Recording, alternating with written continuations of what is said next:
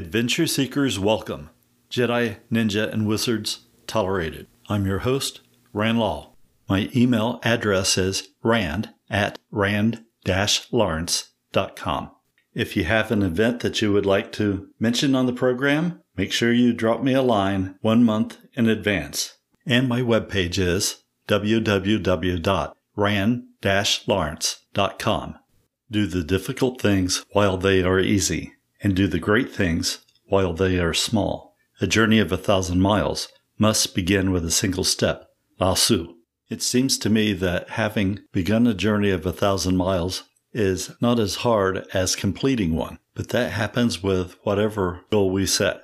Simon and Garfunkel had a song called The Boxer, and I really love that song. And as I understand it, Paul Simon wrote that song about himself at a time where he felt like he was being beaten up over all of the music that he produced. I think that happens a lot with creative people, but at the same time, everyone faces that on a daily basis. And if you're like me, you don't need anyone else to help beat you up. My wife can give testimony to that. I guess the song Eye of the Tiger would also invoke such a feeling. I guess anything that's aimed at fighting, to never give up. Of course, all that could be said about fitness goals and daily training in any of your pursuits, whether it's music or art. Persistence in training requires dedication and devotion, but it also requires having a vision, a dream to achieve, a goal to aim for. I personally have found it easier to take the small steps. If I wanted to do a marathon, I could start with running a mile, gradually build, but not by an additional mile every other day. Instead, I would break up my training, performing short sprints for a day or two, whatever I felt like, whatever my body told me. But I would make sure that my short sprints added up to the mile. Then on the second or third day, I would maybe increase, instead of doing a mile again, do 3 miles. And then I would repeat the same pattern, with taking a few days to do short and medium length sprints, and then once again bump up my run to 5 or 6 miles. After 6 miles, I would be tempted to do a 1 mile run, intermittently sprinting and jogging. I would continue this type of daily routine, and then maybe every once in a blue moon when I felt like it, go for 12 miles. After a couple of months, you could easily complete a marathon. I'm not saying you would win, but you would be able to complete. Or at least anybody in reasonable health should be able to do so. But always consult your doctor before you start any type of physical exercise. We want to make sure you can safely take it. I use the same type of methodology in my musical pursuits as well. I used to play a 3-string dulcimer for a while, and then I switched to a 3-string guitar. But my main instrument was a harmonica. Most of my friends and students prefer my harmonica playing because I have the tin sandwich in my mouth and I'm not singing. I don't really sing bad, but I don't really sing good either. I mainly sing back up. In fact, that's what most of the lead singers tell me to do. Back up, back up. I also can't make any claims about my musical abilities. It's fairly easy for most people with rhythm and timing to play rhythm guitar with the cigar box guitar, and if the song is played with a 1-4-5, I can fake it sometimes, as long as someone calls out the key changes. However, with a mouth harp, all I can say is sometimes I suck and sometimes I blow. But the deal is, I continue training on both, alternating between the two instruments as needed. It's the daily routine that's important, and the persistence in taking a step on a regular basis. If you'd like to support this podcast, you can do so by joining me on Patreon, www.patreon.com/RandLaw, with no space between the Rand and the Law. A haiku by Sensei. Foggy morning deck, a sharp sword swings with a hiss in spite of the frog. If you have any questions about martial arts or life in general, please drop us a line on our email. Include your name and where you're from, what style you practice, and in the name of your dojo, and we'll mention them on the program. That is, unless you would rather have your question asked anonymously. I'm sure I can have Sensei from my book, Enlightenment Kicking and Screaming, give you any insights he has gained from a lifelong practice. Remember, we will read any of your adventures on the air that you would like to share. These don't have to be purely about martial arts, but those stories are appreciated, as well as your hunting, fishing, boating, camping, skydiving, mountain climbing, heroic deeds that you have performed or witnessed. They can be funny or heartbreaking, touching or inspirational. All of my listeners want to hear your story. This is your chance for the unsung heroes out there to have their song sung. That's one of the problems with the world today. There are no longer bards to sing of heroic deeds.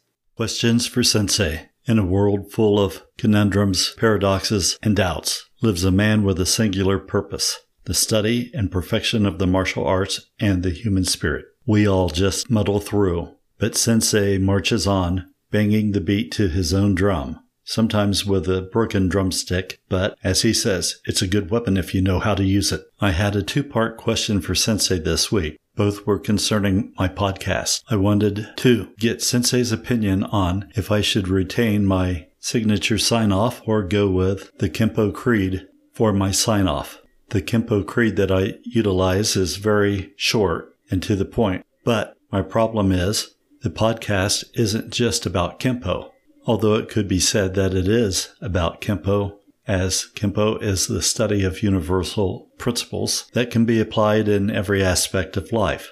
Sensei, of course, knew both quotations by heart. He told me that he was partial to both. However, I have no weapons, but a weapon can be made. Knowledge over power. Tokushi Kempo. Sure has a nice ring to it.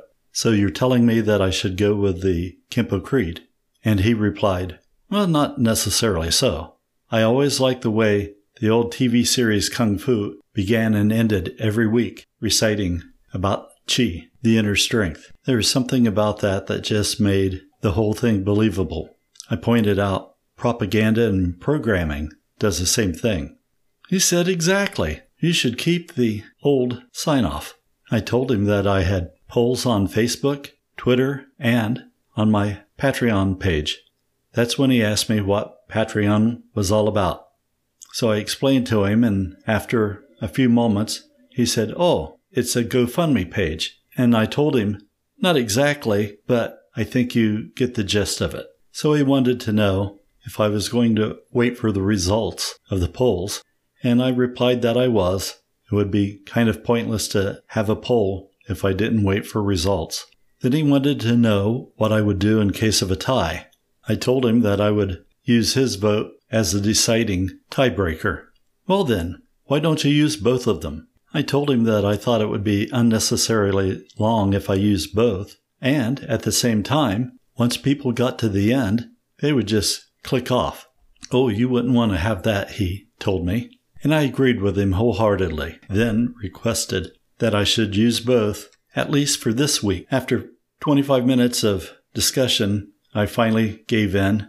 As soon as I can figure out how to work out my voice-over internet problems, I will also include some interviews with friends and acquaintances I've made over the years in martial arts. Some are artisans, some are musicians, writers, poets, and others are combinations of all of the above. After I spoke to Sensei, I decided to go and ask the royal court what they thought about adding the Kempo Creed for my sign-off. Conrad, Duke, Earl, and Baron all agreed that having a good sign-off was very important. All of their favorite books and movies had exceptional catchphrases. But then, instead of talking about my situation, they got into an argument over which phrase had the greatest impact. Conrad was the first to speak, and he of course brought up Dune. He said Frank Herbert wrote the best catchphrase. I must not fear. Fear is a mind killer. Fear is the little death, brings total obliteration. I will face my fear. That's when Duke interrupted him. Duke said, that's not a catchphrase. That's a soliloquy. And that's a 50-cent word, said Baron. Earl chimed in at this time and said that he agreed with Duke. Muad'Dib would have been a better catchphrase. That's when I stepped in and said, I'm not going to say Muad'Dib for a sign-off. How about, may the force be with you, said Baron. Don't be ridiculous, I exclaimed. If I was going to use that, I would at least say, may the force be with you always. Well, that sounds pretty good to me, said Conrad. I like Star Wars, too. Don't be daft, said Duke. If he's going to use anything for a sign-off, he might as well use something from The Lord of the Rings. Like, I don't know, one ring to rule them all. I pointed out that had nothing to do with the podcast whatsoever. Well then, how about something from Firefly, said Earl. You know, what was that one they always said about when you can't walk, you crawl? And when you can't crawl, well, you know how the rest goes. I said, well, at least that follows a sentiment that I'm trying to convey, but I still can't use any of these for my sign-off. By the looks of things, the Kempo Creed sign-off is far ahead of the others, and it's short, and Baron began singing. And sweet, and I knew it complete when I wore a younger man's clothes. I don't think Billy Joel would allow me to use that either, so I'm just going to stick with the Kempo Creed. I have no weapons, but a weapon can be made. Knowledge over power. Tokushi Kempo.